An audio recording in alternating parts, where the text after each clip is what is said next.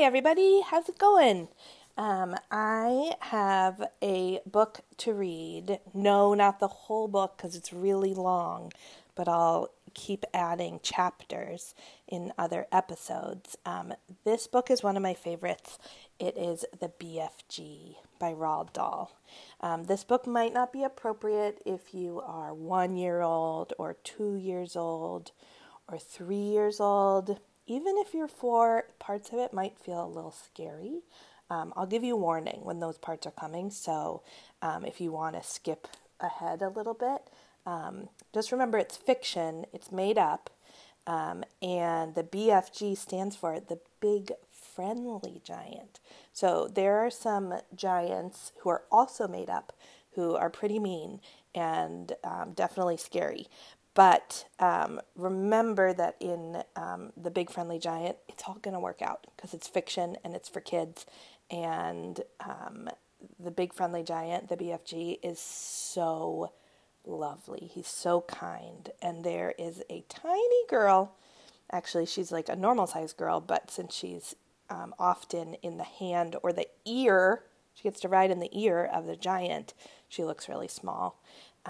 So remember that the heroes in this book are, I think her name is Sophie. I forget. Sophie, yeah. Maybe your name's Sophie. It's not? Oh, it's okay. My name's not Sophie either. So Sophie is one of the heroes, and so is the BFG. All right, here it comes. If you want to read with me, you can get your copy of the book if you have it. And I'll probably stop and talk about random things in the middle, so don't get confused about that. I'll also have to stop and drink water because I'm going to read for a while. No, not the whole thing, okay? Be patient. The rest will come. All right. Whoa, this book was written a long time ago, 1982. And you know how old I was then? Okay, I was 3. I was 3 years old. So if you're 4, you're already older than I was when this book came out. And I was born in 1979. So see if you can figure out how old I am. It's kind of old. I'm good with that though. All right, here we go. Chapter 1. The Witching Hour. Sophie couldn't sleep.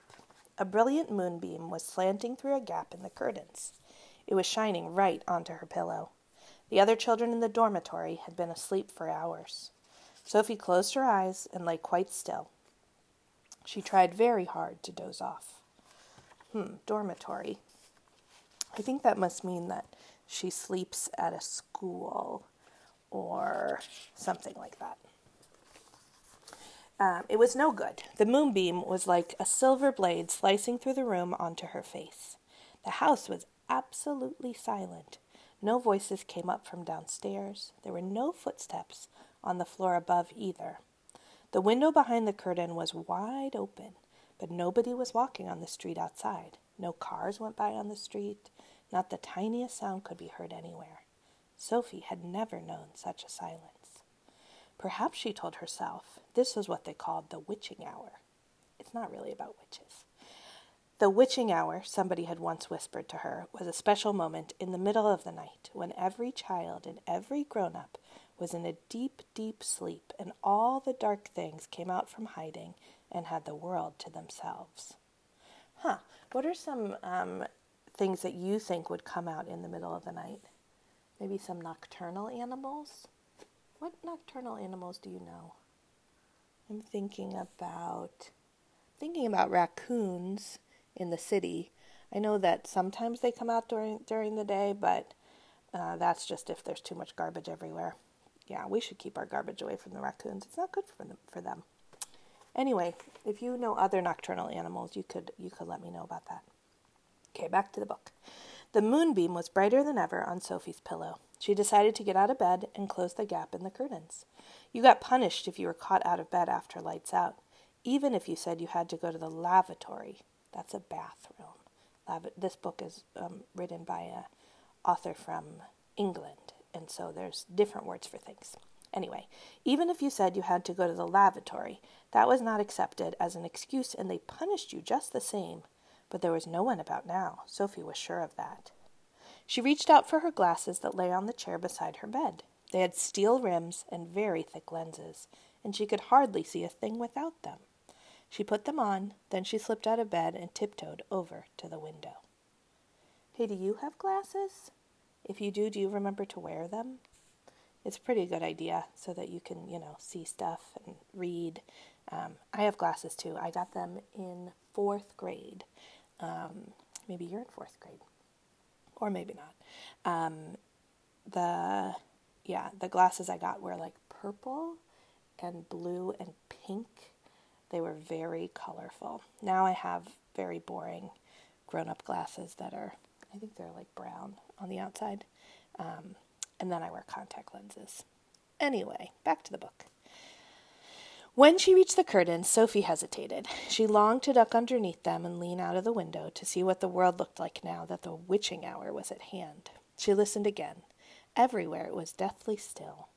The longing to look out became so strong she couldn't resist it.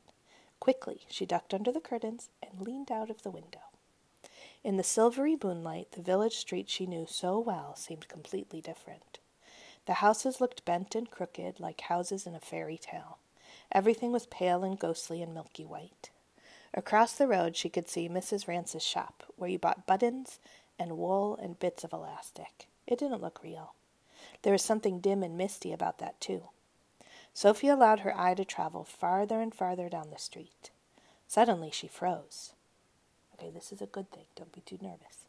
There was something coming up the street on the opposite side. It was something black, something tall and black, something very tall and very black and very thin.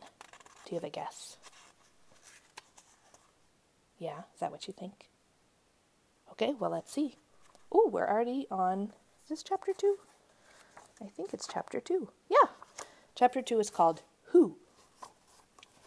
It wasn't a human. It couldn't be. It was 4 times as tall as the tallest human. It was so tall, its head was higher than the upstairs windows of the houses.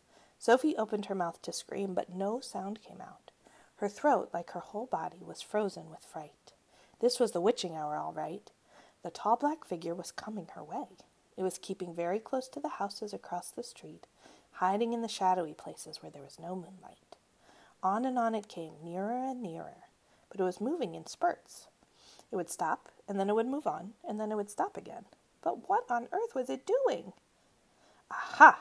Sophie could see now what it was up to. It was stopping in front of each house. It would stop and peer into the upstairs window of each house in the street. It actually had to bend down to peer into the upstairs windows. That's how tall it was. Okay, do you have a guess of who it is? Okay, I'm not telling. Oh, you think you know, don't you? We'll see. It would stop and peer in. Then it would slide on to the next house and stop again, and peer in, and so on, all along the street. It was much closer now, and Sophie could see it more clearly. Looking at it carefully, she decided it had to be some kind of a person. Obviously, it was not a human, but it was definitely a person. A giant person, perhaps. Sophie stared hard across the misty moonlight street. The giant, if that's what he was wearing a long black cloak. In one hand he was holding what looked like a very long, thin trumpet. In the other hand he held a large suitcase. Okay, hold on a minute. If you are a person who likes to draw while you're listening to a book, this might be a good time to draw how you imagine these things to look. Like you could draw a long, what did they say? He's tall, very tall and thin, and so far we know that he has a black cloak, and he's holding a very long, thin trumpet, and in the other hand, a large suitcase. So you could start working on that while you're listening, or pause. I'll wait for you. Okay, the giant had stopped now, right in front of Mr. and Mrs. Gucci's house. The Gucci's had a green grocer's shop. It's like a grocery store. In the middle of the high street, and the family lived above the shop. The 2 Gucci children slept in the upstairs front room. Sophie knew that. The giant was peering through the window into the room where Michael and Jane Gucci were sleeping. From across the street, Sophie watched and held her breath. She saw, Excuse me, I need a drink of water. Okay. She saw the giant step back a pace and put the suitcase down on the sidewalk. He bent over and opened the suitcase. He took something out of it. It looked like a glass jar, one of those square ones with a screw top. He unscrewed the top of the jar and poured what was in it into the end of the long trumpet thing. Sophie watched, trembling. She saw the giant straighten up again, and she saw him poke the trumpet in through the upstairs window of the room where the Gucci children were sleeping. She saw the giant take a deep breath, and he blew through the trumpet. No noise came out, but it was obvious to Sophie that whatever had been in the jar had been blown through the trumpet into the Gucci children's bedroom. The Gucci children's bedroom. What could it be? Okay, if you've never read this before, do you have a guess? Yeah? You think so? Okay, we'll find out.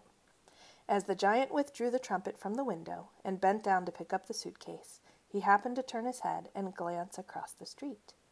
In the moonlight, Sophie caught a glimpse of an enormous, long, pale, wrinkly face with huge ears. Okay, did you hear that for your drawing? Enormous, long, pale, wrinkly face with huge ears. The nose was as sharp as a knife, and above the nose there were two bright, flashing eyes, and the eyes were staring straight at Sophie. There was a fierce and devilish look about them. But don't worry, remember? You know who it is. It's the BFG. He's really nice. Sophie gave a yelp and pulled back from the window. She flew across the dormitory and jumped into her bed and hid under the blanket. And there she crouched, still as a mouse, and tingling all over. How do you think she feels right now?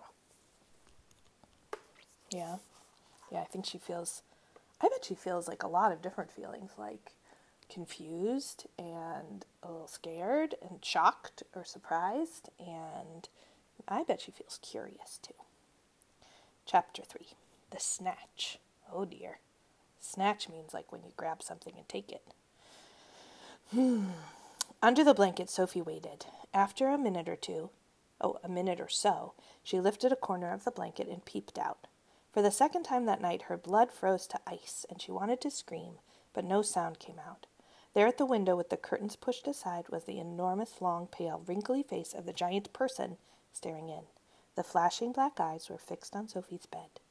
The next moment, a huge hand with pale fingers came snaking in through the window. Oh dear, I bet she's scared now. This was followed by an arm as thick as a tree trunk, and the arm, the hand, the fingers were reaching out across the room toward Sophie's bed. This time, Sophie really did scream, but only for a second, because very quickly the huge hand clamped down over her blanket, and the scream was smothered by the bedclothes. Bedclothes are like sheets, but in, England. Sophie crouched under the blanket, felt strong fingers grasping hold of her, and then she was lifted up from her bed, blanket and all, and whisked out of the window. If you can think of anything more terrifying than that happening to you in the middle of the night, then let's hear about it. Oh, that's what the author said. Okay, let's hear about it. Yeah? You think that's scarier? I don't know. This sounds pretty scary. Or maybe you would. Would you like to go if you were in your bedroom and a giant came in and picked you up in your blanket? Do you think you'd be excited or scared? Well, Sophie doesn't know how nice this big friendly giant is, so I'm guessing she's just scared. Here I go, back to the book. The awful thing was that Sophie knew exactly what was going on, although she couldn't see it happening. She knew that a monster, or giant, with an enormous, long, pale, wrinkly face and dangerous eyes, had plucked her from her bed in the middle of the witching hour and was now carrying her out through the window, smothered in a blanket. What actually happened next was this. When the giant had got Sophie outside, he arranged the blanket so that he could grasp all the four corners of it at once in one of his huge hands, with Sophie imprisoned inside. In the other hand, he seized the suitcase and the long trumpet thing, and off he ran. Sophie, by squirming around inside the blanket, managed to push the top of her head out through a little gap just below the giant's hand. She stared around her. Okay, I'm going to pause. So this might be a good time also to draw Sophie. The illustrator of this book, whose name is Quentin Blake, on this page where I am, he drew a picture of The big friendly giant, but he's not looking that friendly because we don't know him yet, running along with the big black cloak behind him and the trumpet and the suitcase in one hand, and in the other hand holding a blanket, kind of like if you've ever seen a picture of a stork holding a bundle of blanket. And then we see Sophie with her little nose and her glasses and some hair poking out of one side. Okay, now this is what she sees. She saw the village houses rushing by on both sides. The giant was sprinting down the high street. He was running so fast his black cloak was streaming out behind him like the wings of a bird. Each stride he took was as long as a tennis court. Out of the village he ran, and soon they were racing across the moonlit fields. The hedges dividing the fields were no problem to the giant. He simply strode over them. A wide river appeared in his path. He crossed it in one flying stride. Sophie crouched in the blanket, peering out. She was being bumped against the giant's leg like a sack of potatoes. Over the fields and hedges and rivers they went, and after a while a frightening thought came into Sophie's head. The giant is running fast, she told herself, because he is hungry, and he wants to get home as quickly as possible, and then he'll have me for breakfast. Okay, pause. If you're getting scared, what do you need to remember? Big, friendly giant. We'll find out about his eating habits soon. Okay, my voice is getting a little tired. I'm already on chapter... 1, 2, 3, 4. Chapter 4 is the cave. Okay, I'll read this one to you, and then I might need to stop. I know you want me to keep reading, but hold on. Let's read this one and see how long it is. The cave. The giant ran on and on, but now a curious change took place in his way of running. He seemed suddenly to go into a higher gear. Faster and faster he went, and soon he was traveling at such speed that the landscape became blurred. The wind stung Sophie's cheeks. It made her eyes water. It whipped her head back and whistled in her ears. She could no longer feel the giant's feet touching the ground. She had a weird sensation they were flying. It was impossible to tell whether they were over land or sea. This giant had some sort of magic in his legs. The wind rushing against Sophie's face became so strong that she had to duck down again into the blanket to prevent her head from being blown away. Was it really possible that they were crossing oceans? It certainly felt that way to Sophie. She crouched in the blanket and listened to the howling of the wind. Can you do a wind howling sound? Ooh, that's a good one. It went on for what seemed like hours. Then all at once the wind stopped its howling. The pace began to slow down. Sophie could feel the giant's feet pounding once again over the earth. She poked her head out of the blankets to have a look. They were in a country of thick forests and rushing rivers. The giant had definitely slowed down and was now running more normally, although normal was a silly word to use to describe a galloping giant. He leaped over a dozen rivers. He went rattling through a great forest, then down into a valley and up over a range of hills as bare as concrete, and soon he was galloping over a desolate wasteland that was not quite of this earth. The ground was flat and pale yellow. Great lumps of blue rock were scattered around, and dead trees were everywhere like skeletons. The moon had long since disappeared, and now the dawn was breaking. Sophie, still peering out from the blanket, saw suddenly ahead of her a great craggy mountain. The mountain was dark blue, and all around it in the sky was gushing and glistening with light. Ooh, that sounds beautiful. Bits of pale gold were flying among the delicate, frosty white flakes of cloud, and over to one side the rim of the morning sun was coming up, red as blood. Right beneath the mountain the giant stopped. He was puffing mightily. You try it. Do some puffing. You might need to run around for a minute to get your lungs to make a puffing sound. His great chest was heaving in and out. He paused to catch his breath. Okay, while he's pausing, you know what you can do if you want? Do you remember that part just a minute ago when the giant was, what was he doing? He was galloping and leaping and rattling through the forest. And then the sun starts to rise and he stops and breathes really heavy. If you want to take a break of listening, you could go try that. Do some galloping and running, and then stop and breathe and see if your chest goes in and out. Okay, you back? Here we go. Directly in front of them, lying against the side of the mountain, Sophie could see a massive round stone. It was as big as a house. The giant reached out and rolled the stone to one side as easily as if it had been a football. And now, where the stone had been, there appeared a vast black hole. The hole was so large the giant didn't even have to duck his head as he went in. He strode into the black hole, still carrying Sophie in one hand, the trumpet and the suitcase in the other. As soon as he was inside, he stopped and turned and rolled the great stone back into place so that the entrance to his secret cave was completely hidden from outside. Now that the entrance had been sealed up, there was not a glint of light inside the cave. All was black. Sophie felt herself being lowered to the ground. Then the giant let go of the blanket completely. His footsteps moved away. Sophie sat there in the dark, shivering with fear. "He's getting ready to eat me," she told herself. "He'll probably eat me raw, just as I am. Or perhaps he will boil me first. Or he will have me fried. Ouch. He will drop me like a rasher of bacon into some gigantic frying pan sizzling with fat." Okay, if you're getting worried, don't worry. It's not going to happen. He's friendly. A blaze of light suddenly lit up the whole place. Sophie blinked and stared. She saw an enormous cavern with a high rocky roof. Okay, get ready to draw this. This is a really great description. The walls on either side were lined with shelves, and on the shelves there stood row upon row of glass jars. There were jars everywhere. They were piled up in the corners. They filled every nook and cranny of the cave. In the middle of the floor there was a table 12 feet high and a chair to match. The giant took off his black coat and hung it against the wall.